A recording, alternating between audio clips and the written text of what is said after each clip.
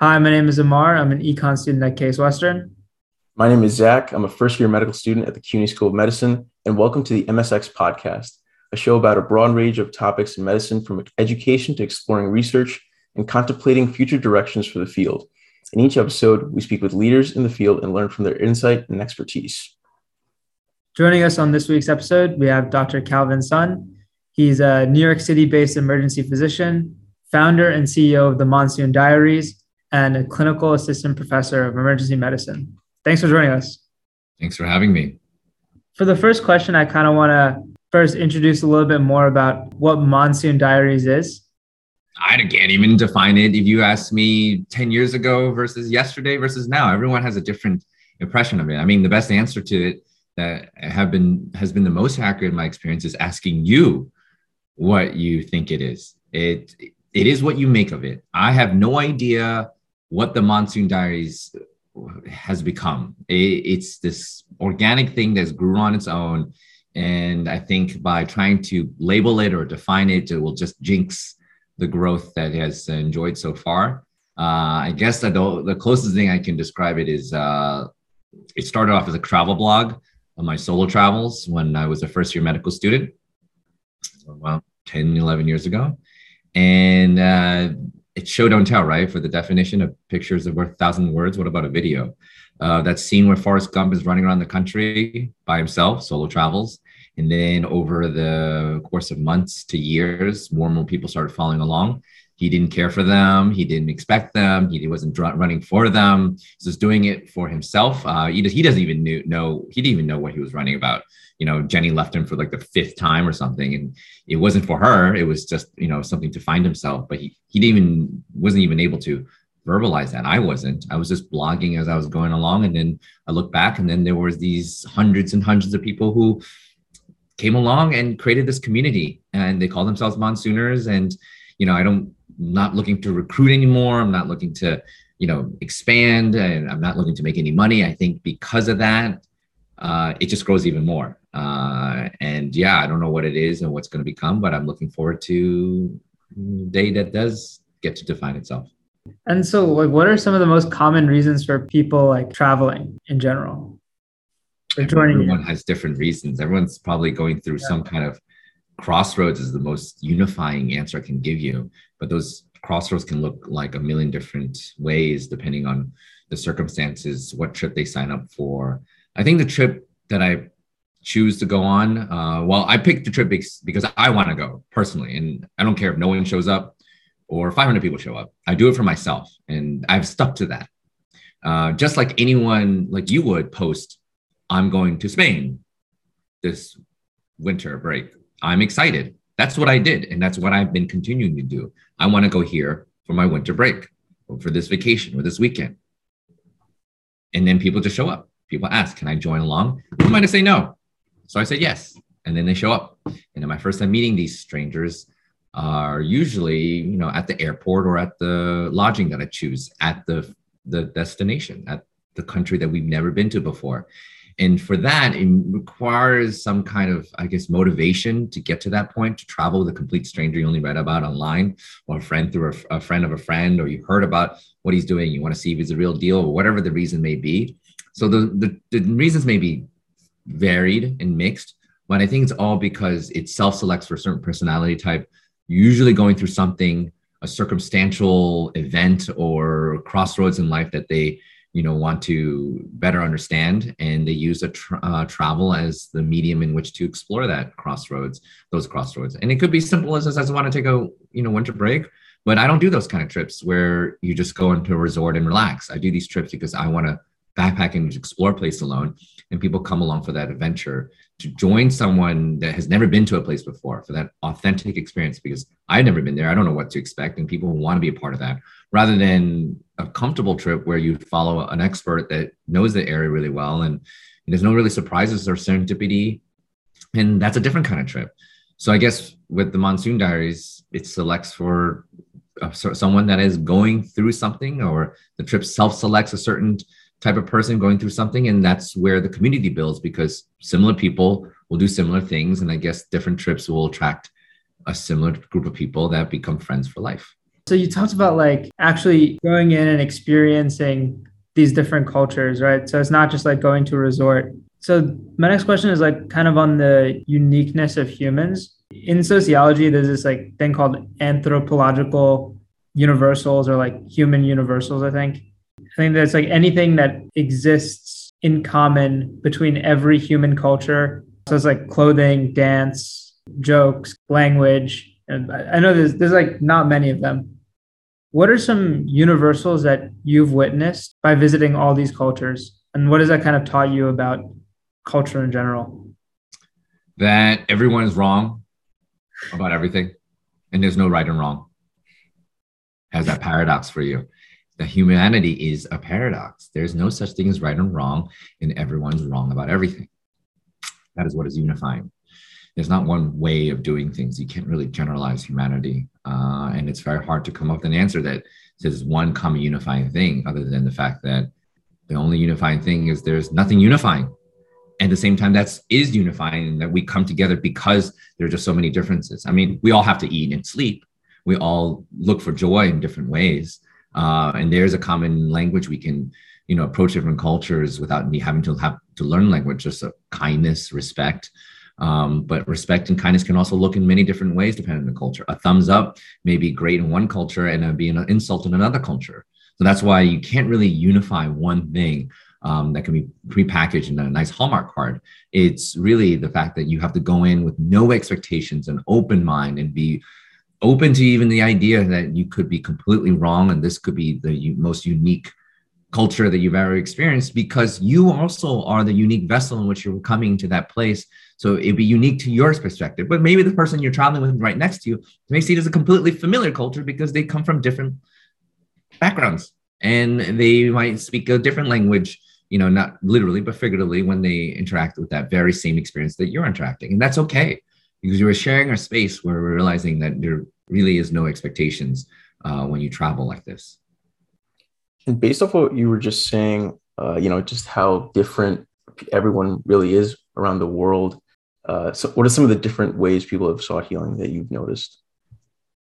The fact that people want to go on this journey when it comes to trauma. People, generally, cultures don't want a quick fix in terms of a larger approach to trauma and healing. Healing is a process. It's not something that is abandoned and go. I mean, the only thing that is an exception is that many of those same cultures respond to that by looking for a quick fix. So the idea is like the thing that you want and need is not necessarily the thing you actually do.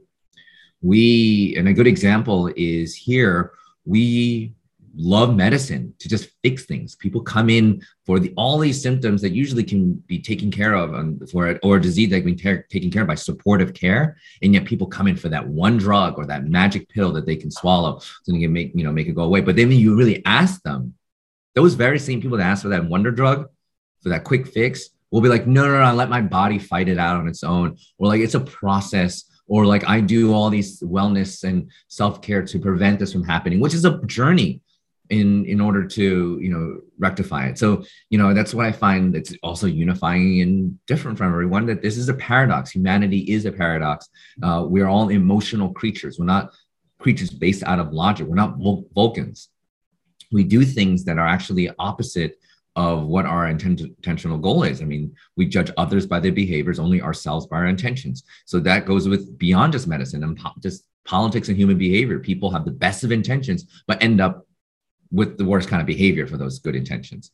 And we have to reconcile that. And I think traveling creates, as long as you're not hurting and, not creating too much of an impact of the place you're going to, but you're creating a space for yourself that's sustainable, ethical travel, you're creating a space where you can explore and reconcile that cognitive dissonance that we grew up with. Because what you're socialized before you started traveling and stepped out of the bubble, you've been socialized to be this one identity, but the intersectionality of identity predisposes you to something completely different when you actually live your own individual personality. It's an identity crisis. And travel is a space where you can explore the identity crisis, and it could get worse even, or more complicated, or you find more peace with that increased complication.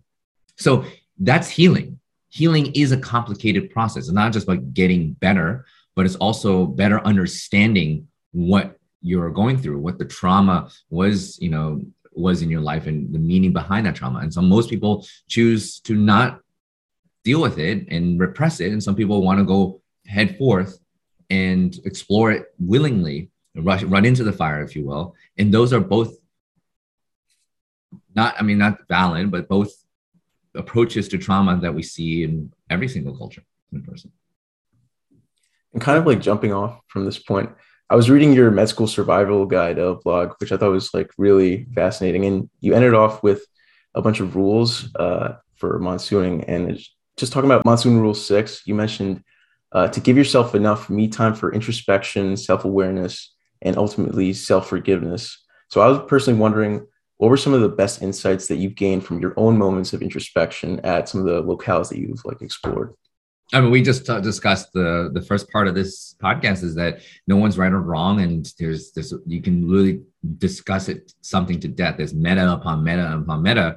The answer to every question is it depends, because it really does. And, you can only explore yourself and judge yourself. The second thing is, like exploring yourself and judging yourself, you get to choose what to worship. It's David Foster Wallace, This Is Water. Being present and being aware of what's around you and realizing that you are, where you are, you get to control whatever it is that you want to believe in. As long as it doesn't hurt other people, no one's taking that away from you. You can choose to believe in serendipity and magic and the fact that, it's something that had happened to you was meant to be. And you could choose to believe that it's completely random and happenstances. And as long as either supposition doesn't hurt anyone, you're valid in going both ways. Life of Pi, the story with the animals is the better story, which is why people choose to believe in magic and God or religion or spirituality. Or you don't believe that animals is the better story. You want to be purely clinical and logical. And some humans are like that too. And that's okay too. You can only judge yourself. And that being said, you can, choosing what to worship, that also leads to just forget self-esteem. Forget self-esteem. Self-esteem is the idea that you want to live by this idea of something perfect, that society dictates to you what is perfect, something that's free from mistakes and free from fallibility. No human is free from mistakes. Every human is infallible. Therefore, you'll never live up to that self-esteem, which is why it can be toxic. This idea of self-esteem of taken too far into account. I get the intention, right? The intention of self-esteem is great, but the behavior with self-esteem and how people approach it and what it signifies to people can be very toxic. That's what I meant by intentions and behavior. Self-forgiveness is an action that only promotes self-love and self-acceptance of who you are, and that you're meant to learn from your mistake. You're meant to be better. As long as you're not hurting other people and taking other people's freedoms, when you make your own mistakes of trying to, you stumble in a test question you got wrong, or a miscommunication that you use as an opportunity to communicate better to the person you miscommunicated with. These are all opportunities. There's no such things as mistakes, just lessons, as long as you're not hurting other people. That gives you an opportunity to become better. And that only is possible with constant self-forgiveness, not trying to live up to self-esteem, right? Self-forgiveness allows you to move forward. Self-esteem just makes you feel guilty, and that guilt can turn into shame. When if you constantly not live up to that self-esteem, you start to, conflate that an action that you did wrong into something where you think that you're a bad person. Those are two completely separate things, guilt and shame, an action versus you, who is your person. And that's what self-esteem can lead you to. Finally, empathy and compassion. Like, we promote empathy in medical school all the time. I'm a big proponent of empathy for your patients, but then I also realized after COVID, when hundreds and hundreds of people coming in, you cannot empathize with every single patient that comes in, because you're going to run out of gas. You can't pour from an empty cup. Pretty soon you'll collapse if you try to identify the pain and suffering with every single patient that walks into your emergency room. Pretty soon you can't take care of any patients, and the whole system collapses, because we need you to be the healer. And we cannot live this society where healers are expected to be wounded all the time and not take care of themselves and always put others before themselves, which is what we've been trained to do. But that is not a sustainable system when society now depends on us in times like a pandemic. So what's the alternative to empathy? When I realized in my spaces is there's such thing as compassion, tough love. Someone where you see and you identify that they're suffering, you validate their suffering, but you don't get into the well with them to the point that both of you can't crawl out of it. That's empathy. You see the tough love and you throw them the rope so they can climb out of the well, so that both of you are going to be okay. But they got to do the work. You can bring a horse to water, but you can't make them drink it. Right. So you can show people the door, but they're the ones who have to walk through it. If you try to fix people's problems and try to fix them for them, or, suffer with them to a degree, you're not necessarily giving them the opportunity to pick up of themselves and become better on their own. Because even if you fix all their problems by that logic, they're going to start resenting you, actually, because you did all the work for them, and then they feel like they couldn't do it themselves. And they feel like you're the one that changed their lives and not them, and they're going to start resenting you. And that's not the place you want to be. Hence, towards compassion is the idea that you'll be a safety net. You'll be the one that shows them everything, but they're the ones who has to own it, because they're a human being themselves. And you respect yourself enough to know where your boundaries are, and you respect them to know that they'll be able to walk through that door on their own. That's interesting. I've never heard about the difference between like self-esteem and self-forgiveness. So I thought that was pretty interesting. And I'd love to kind of dig more into that, especially since like for like imposter syndrome and stuff, the solution oftentimes is, oh, your self-esteem is too low, so let's try to boost your self-esteem. But from what it sounds like, that could actually be detrimental, right? So you're so tired from imposter syndrome. How do you have any energy to boost your own self-esteem? Oh, boost your self-esteem. Yeah, easier said than done. Do you know how much energy and spoons it takes to boost a self-esteem that's dictated by society in the first place? You're already exhausted by imposter syndrome, feeling shit that you may not, belong there. And all of a sudden, someone's like, well, you got to improve your self-esteem. You're already tired. In fact, that actually invalidates their experience. It's okay. And it's validating to assure someone it is normal to have imposter syndrome, especially in things like medical school, because everyone's going through it at the same time. That's not boosting your self-esteem by telling you, hey, everyone's going through imposter syndrome. It's validating your experiences. And that's actually a step towards self-forgiveness. Forgiving yourself for having imposter syndrome, forgiving yourself to realize that you may not be the best at everything you do. You're not the top of the class anymore. That's self-forgiveness. It's okay. I'm only human. This is how I become better. And that actually leads to the next step, when you realize that you're creating the confidence to be that person that's confident enough to say, I don't know, to be confident enough to say, I don't know everything. I could be middle of my class. And that's the first step, self-forgiveness. To the first step to clearing the air and then becoming better, so that you are the best person you can be, rather than trying to compare yourself to other people and this idea of this esteemed idea of who you are dictated by society. That's exhausting. It definitely is. And so what are some steps you think like students can take to build their, ability to self-forgive? I mean, I'm biased. Travel. I was $200,000, $300,000 in student loan debt as a medical student. My dad died when I was in college. He was our only source of income, because my mom, was just someone that took care of me. I mean, I guess they ran a motel when I was younger, but that collapsed. So my mom just, couldn't take care of me anymore after my dad died. Definitely was not a place to travel. I wish travel on people. I wish that people can go on trips, as long as it doesn't, hurt society, as long as it's sustainable and doesn't hurt anyone around them. Traveling is can be a very healthy place to start creating a space for self-forgiveness. But the former why I brought up my dad's death was not to show that, like, hey, I didn't have much income and I had student loan debt and I still traveled. We'll get to that later. But the second thing is, I don't wish this on people, but I bring it up because it's important. Trauma. Like, I didn't get to start this journey until that thing happened to me. That thing being the summer of 2006. My dad died of a sudden heart attack when I was 19 after an argument with him.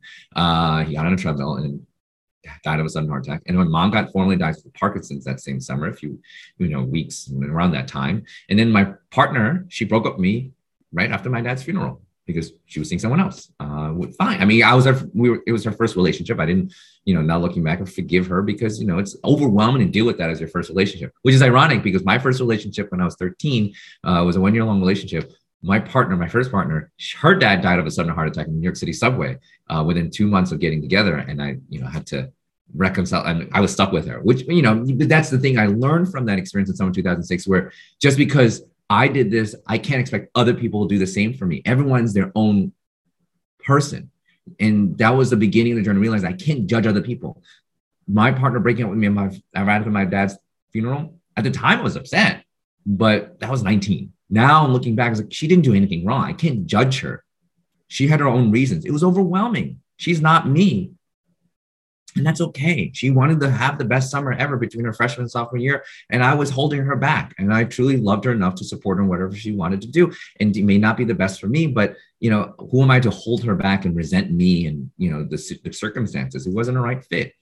And that's when I realized, oh my God, I'm actually creating my own happiness. My happiness is not dependent on someone else. Someone like her. It was our first relationship. My entire happiness and well-being is going to be dependent on someone's first time being in a relationship in college. You know, we were 19, she was 18, just because I do something doesn't mean I expect other people to do the same thing. Only I can judge myself whether I want to be in something like that. And I chose to realize that, okay, many years after the fact, that, you know, we weren't meant to be and we weren't a good fit, and it was good, but it was a great fit when it was happening before the breakup for those 6 months.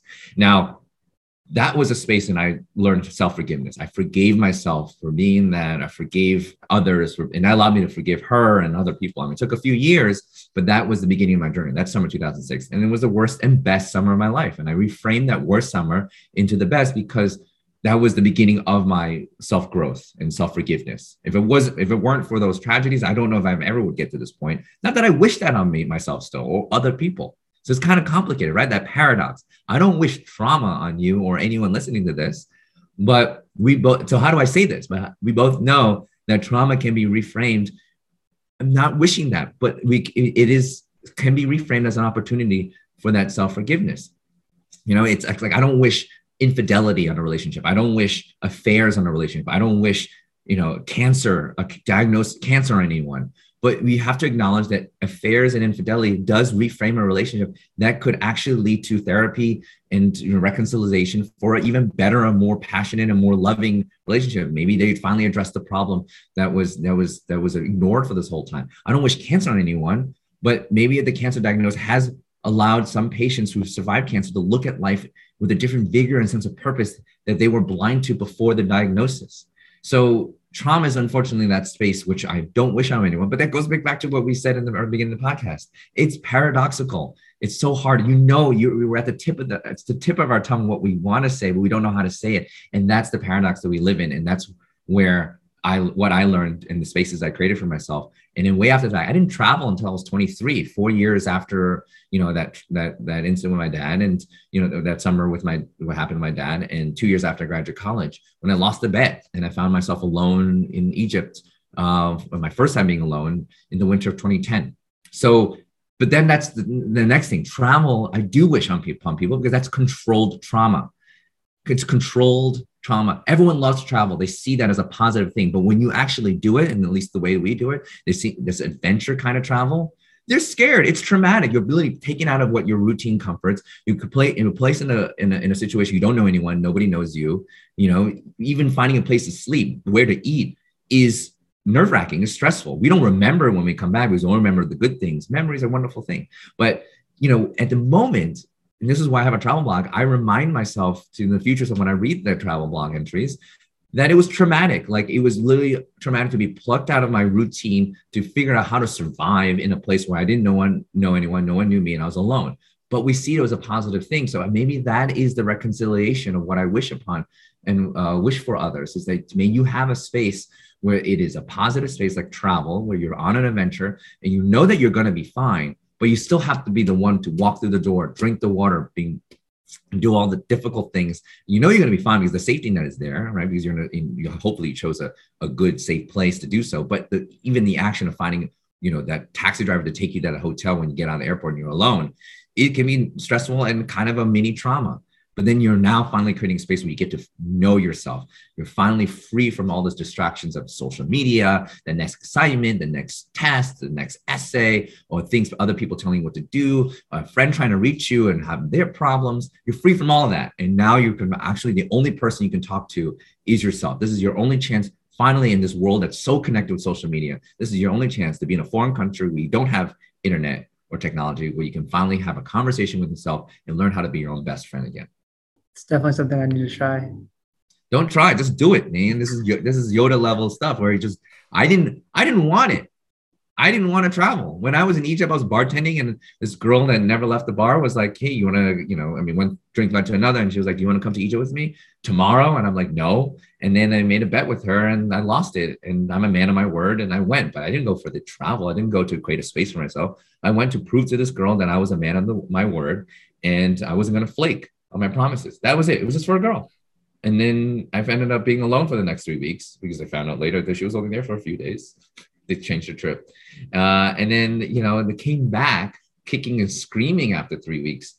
It took me 3 weeks to enjoy traveling. The first week I hated it because I thought I was going to die every moment. I'm going to die because I didn't know anyone. Second week, I was like, okay, I got the hang of this. And in the third week of that trip, I came back and I was like, oh, I see why people love traveling. And then I was hooked. But it took me 3 weeks being dragged, kicking and screaming into a space that I ironically now create for others, known as a travel guy, where you say that you want it. You wanted more than I did. So you're way more ahead of me. So go do it. Do you need to lose a bet to get there, or can you do it on your own? And that's what I wonder for myself. If my dad hadn't died, if my mom didn't get sick, even I had that breakup, if I didn't lose that bet, would I still have it in me to just do it randomly when everything's going well for me? I wonder if that's to this day. Am I a victim of circumstance, or am I an agent of chaos and in the driver's seat? We don't know. And it doesn't really matter, because here we are. I'm the one being interviewed, which is kind of nice to be in the seat. I have no idea what I'm doing. It's essentially the short answer to your question. I have no idea. And I don't want to know. Just fly by the seat of my pants. Just keep running like Forrest Gump. We often hear that doctors are incredibly risk averse, often due to the set career path and the stability that it offers as a job. What's your perspective on that as someone who admittedly has taken like a pretty unconventional path? And what are your implications, you think, for this statement being true or not? I mean, you're generalizing by assuming that, and the majority do choose being a doctor because it's secure. And I'm grateful. I mean, they're not wrong. Even in the time of COVID, even when things seem pretty insecure for a job, assurances, it's still a privilege, like, to be a doctor.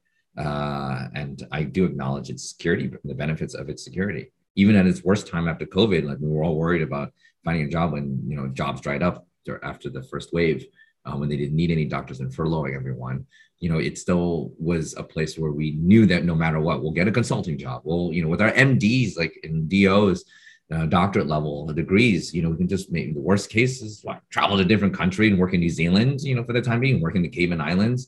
Not a bad gig, considering what other people in other communities without that access to privilege have to think about over the kitchen table. So, yeah, it is safe. It is a secure thing, but it's not about what you do, but how you do it. I chose an unconventional route because life chose to be unconventional for me. It's not conventional that you have your father die of a sudden heart attack right after having an argument with him. It's not conventional to have your mom get Parkinson's at the same summer, or be diagnosed and finally realize that she's disabled. And it's not just something that it's like a side effect of an antidepressant medication, but it's like a permanent condition. It's something you can't fix anymore. You realize that she has a diagnosis that you cannot fix with a magic pill or avoiding something. Not common to have your partner to break up with you after a tragedy, right after a funeral of your loved one or your parent. It's not conventional to have that all happen in one summer. And I realized that summer, we realized, you can't control life. Sometimes these things happen, and it's not about what happens, but what you make of it. It's the meaning what meaning you choose to see behind those tragedies. And they could be totally random, and you're the victim of happenstance, or you can choose to say, I could still be the victim of happenstance, but I get to choose what to worship. So screw it. I'm going to choose to see as meaning and reframing my life into something where I have agency. And if in a world or in a universe where it seems like there's no agency because of all this chaos, at least let me have the agency of how I respond to that chaos, which for me was, and it wasn't conscious at the time. So don't think I just all of a sudden started yelling at the mirror. I was like, I'm going to run into the fire. That didn't happen. It was more like I created small little habits of like, this feels good. This feels good. Where, instead of letting things happen to me, I subconsciously just felt like it was just better to just run towards the next thing rather than waiting for it to happen to me. Because that summer was things happening to me. After that summer, I was like, well, I didn't like that feeling. that happened this summer. So let me try something different. And, the subconscious that starts to run towards, controversy or trauma or confrontations. When someone had an issue, I immediately addressed it, tried to see how that felt much better than having the person confront me. So I stuck to that. And it became like Pavlovian, where like subconsciously I thought made that to a habit where, I wanted to be comfortable with being uncomfortable. I wanted to at least have the agency. If trauma is going to happen, let me be in the driver's seat in front and run towards the fire. So at least I'm in control. So if life kicks you in the ass, I'm going to turn around and kick it in the ass before it kicks my ass next time. So that's, it's going to inevitably happen. So why not choose how it happens the best of your ability? I mean, don't get me wrong, I can't control everything, but at least I am in that habit or that space of having created a habit. When it does happen, I'm comfortable because I made it a habit to always be comfortable with it up until that point. And that's been explained for COVID. When that happened, it was still a very scary time. The first wave, we knew nothing about it. It was our first pandemic in our lives, especially so early in my medical career. But because I had lived in a lifetime and just being comfortable with the uncomfortable, then when it happened, I was still uncomfortable, but I was comfortable with it. And here we are. So that is a long answer to your question. Are we risk averse? Doesn't sound like it when I tell you my answer. I'm pretty risky taking kind of person, especially when as a doctor who chooses emergency medicine as a specialty, we throw ourselves into every patient's worst day of their lives. Car crashes, heart attacks, people getting stabbed, trauma, things that they didn't expect 1 minute and they walked in the emergency room the next minute because something happened they didn't expect, and that's kind of a risk, laden specialty. But ironically, at the beginning of our podcast, we talk about paradoxes and, and things that don't make quite sense when you in a logical way. That's emergency medicine. We are actually doing, the way we approach emergency medicine in those risk-prone presentations, and especially being a risk-prone environment, being exposed to all these, diseases and potential threats and, patients that are belligerent, is to be risk averse as possible. Emergency medicine is the approach of medicine where we're trying to diagnose the worst possible thing, so you don't have to worry about it when you get discharged. It doesn't mean we're able to diagnose everything. We might miss 100%, because if we caught everything, then every other doctor's specialty will be out of a job. We're here to only diagnose, and our specialty lies in diagnosing the worst possible thing, even though it may not be the most likely. So if you come with chest pain as a 30-year-old, we still have to think about a heart attack. We have to think about a clot in your lungs. That's a very risk-averse approach in a very risk-prone environment, hence the paradox. And who are we but existing in that space of paradox? You might as well just get used to it rather than letting it happen to you. And hence, that's why I recommend creating a space like travel, that paradox of a positive thing. Everyone loves traveling. That's a wonderful thing. But in the moment, there's a lot of negative, can be a lot of scary, negative, if you will, negative feelings associated with it. But is that negative really a negative, or is it actually a positive? And that's the paradox. Yeah, I love you tying that in back to the theme of paradox in the beginning. But as we're, reaching the end of this episode, I was wondering if you just had any final parting words of advice for anyone that's pre-med, in med school, that's on this path and, maybe thinking of travel, any words of advice for them? I mean, you said it yourself, you found the 20 rules of Monsooning that I put in my blog post. So it would be those 20 rules in that medical student residency survival guide I wrote when I graduated, that day I graduated residency on June 30th, 2018, 3 years ago. It's 20 of them. So what do you want me to say? Sleep more, exercise, have a good diet. Those are really easy. Eat your vegetables. Who's not going to say that?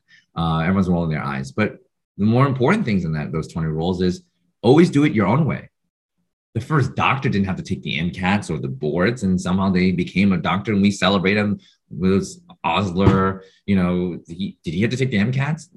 They now make all these hoops that we jump through. So learn the rules, I guess, so you can break them properly if you believe in that. But I do believe that there's a lot of room for improvement in our medical education. And, maybe it's okay to be the iconoclast if you feel comfortable, and that's who you are. I mean, if you're the rule follower and that always worked out for you, I'm not speaking to you then. But if you're in a crossroads and something just doesn't feel right, and you're just kind of like how I felt, when I decided to become a doctor, it's okay to be different. It's okay to do it your own way. I became a doctor because after Egypt, I realized that everything I thought I liked wasn't the case. I thought I hated travel. I thought I would hate it.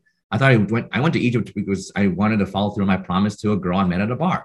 to show her that I was a man of my word, not because of traveling. I thought I would hate it. I did hate it until 3 weeks in. I came back. I was like, oh my God, I love traveling. How did I know that being a doctor wasn't right for me? Because at that time, after my dad died, I gave up on becoming a doctor. And I was really happy with that. I was happy being a bartender, doing my own thing. I was generally thinking that was it. But after Egypt, I got in this whole tizzy of like, oh my God, maybe I don't know myself. Maybe I'm actually rebelling against my dad for the rest of my life. Maybe I'm rebelling against the Asian American stereotype. Then they win. The whole paradox, right? Of, oh my God, like society's telling me I should be a doctor. Everyone's expecting the Asian guy to be a doctor. So that me not being a doctor is rebelling against them. But if I acted like that, then my entire life would be then defined by that society stereotype, by my father, and they will still win in the end if I live my life like that. How do I know that's really coming from me? Did I want it, or did I want the want? I didn't know. It was like the poison cup scene from Princess Bride, where both of them seem poisonous, so I might as well just do it. And that's unfortunately the sometimes the deck of cards in your life. It's, one way or the other. We don't know, so just take one of them rather than just live in stasis. So I took that bet like I did with Egypt, where I applied to every single medical school with a 3.0 GPA or whatever. Yeah, I like a B minus, C plus in my own biochemistry, a 31 MCAT score with, average. But like my advisor was just like, you're not going to make it. And because I was so honest in my intentions and so genuine, I ended up getting in. And I was like, holy fuck, like I got to do this now. And because so many people kill for that opportunity to become a doctor, I'm not going to squander this. But I wasn't sure at the time. And because I wasn't sure, I was open to anything, open to not becoming a doctor, open to doing consulting, opening to not, applying to residency. And then when I had an advisor in med school saying that you were bottom half of the class, you almost failed out 2-3 times, you're not getting to residency, I was like, sure, I was open to that. And then when I applied to residency, I told them that the reason why I want to be a neurodoctor was because it was the closest thing to bartending you could think of. But other than that, I don't know what other motivation. And explain, like in the ER, you're behind a bar, you're like a bartender, you got to take care of the same kind of patients. In fact, the people at the bar ends up at the ER. So you might even know some of them, which I did. And, you got to move as fast as possible, not too fast, because then people feel like you're stiffing them a drink, and you want to take too long either, because so many other people waiting for their drink orders. And you, the guy interviewing me, you're like my bar manager. You don't do anything but make us work. And you just go around saying, hey, give this guy a Tylenol in the house, give this guy a Motrin in the house, like, what bar managers do. And they were like, that was the best damn answer to the question. You got the job. And then here I am. Now, it's not about what I became. It's not I became a doctor. I still became a doctor, right? It's how I became it. Because if I actually just went and studied and became a doctor after my dad died and didn't travel and didn't have that journey, or almost failed out of med school because I was traveling so much, then I'll become a doctor. But you wouldn't be interviewing me right now. I'll just be like, yeah, this idea of traveling, I'm thinking about doing it, because I haven't traveled all my life, because I was studying so hard to be a doctor. Maybe I'll do it tomorrow, then it's too late, then you wouldn't be interviewing in the first place. But I still became a doctor, but I can look back now and say that my journey was completely unconventional. And the reason I'm here right now is because of traveling. Ironically, the thing that made me almost fail out of med school and get kicked out of residency was the thing that kept me in it. And that's the paradox. You have to own yourself. You have to know yourself. And even at that time, I didn't know myself. That's why I was constantly traveling to create more spaces to get to know myself better. So you don't even have to be ready. You just need to be on a path to get to that point. So always do it your own way. And don't let anyone else tell you otherwise, because you don't want to become that doctor and realize you live somebody else's dream and not yours. And it's okay to still be a doctor, but it's not about what you become. It's how you become it that defines whether you know for sure if it was you that wanted it or it was someone else's. It's how. And I can look back and say, like, I became my own doctor. My dad is rolling in his grave if he probably does, or he does know how I became it, because he did not want me to go become a doctor the way I did, traveling all this time, almost getting kicked out, failing out. But that doesn't matter, because I'm a doctor right now. And I'm sure at the end, he's like, you know what? I'm a results-based person. He still became a doctor. And that, yeah, it's not about what, it's about how.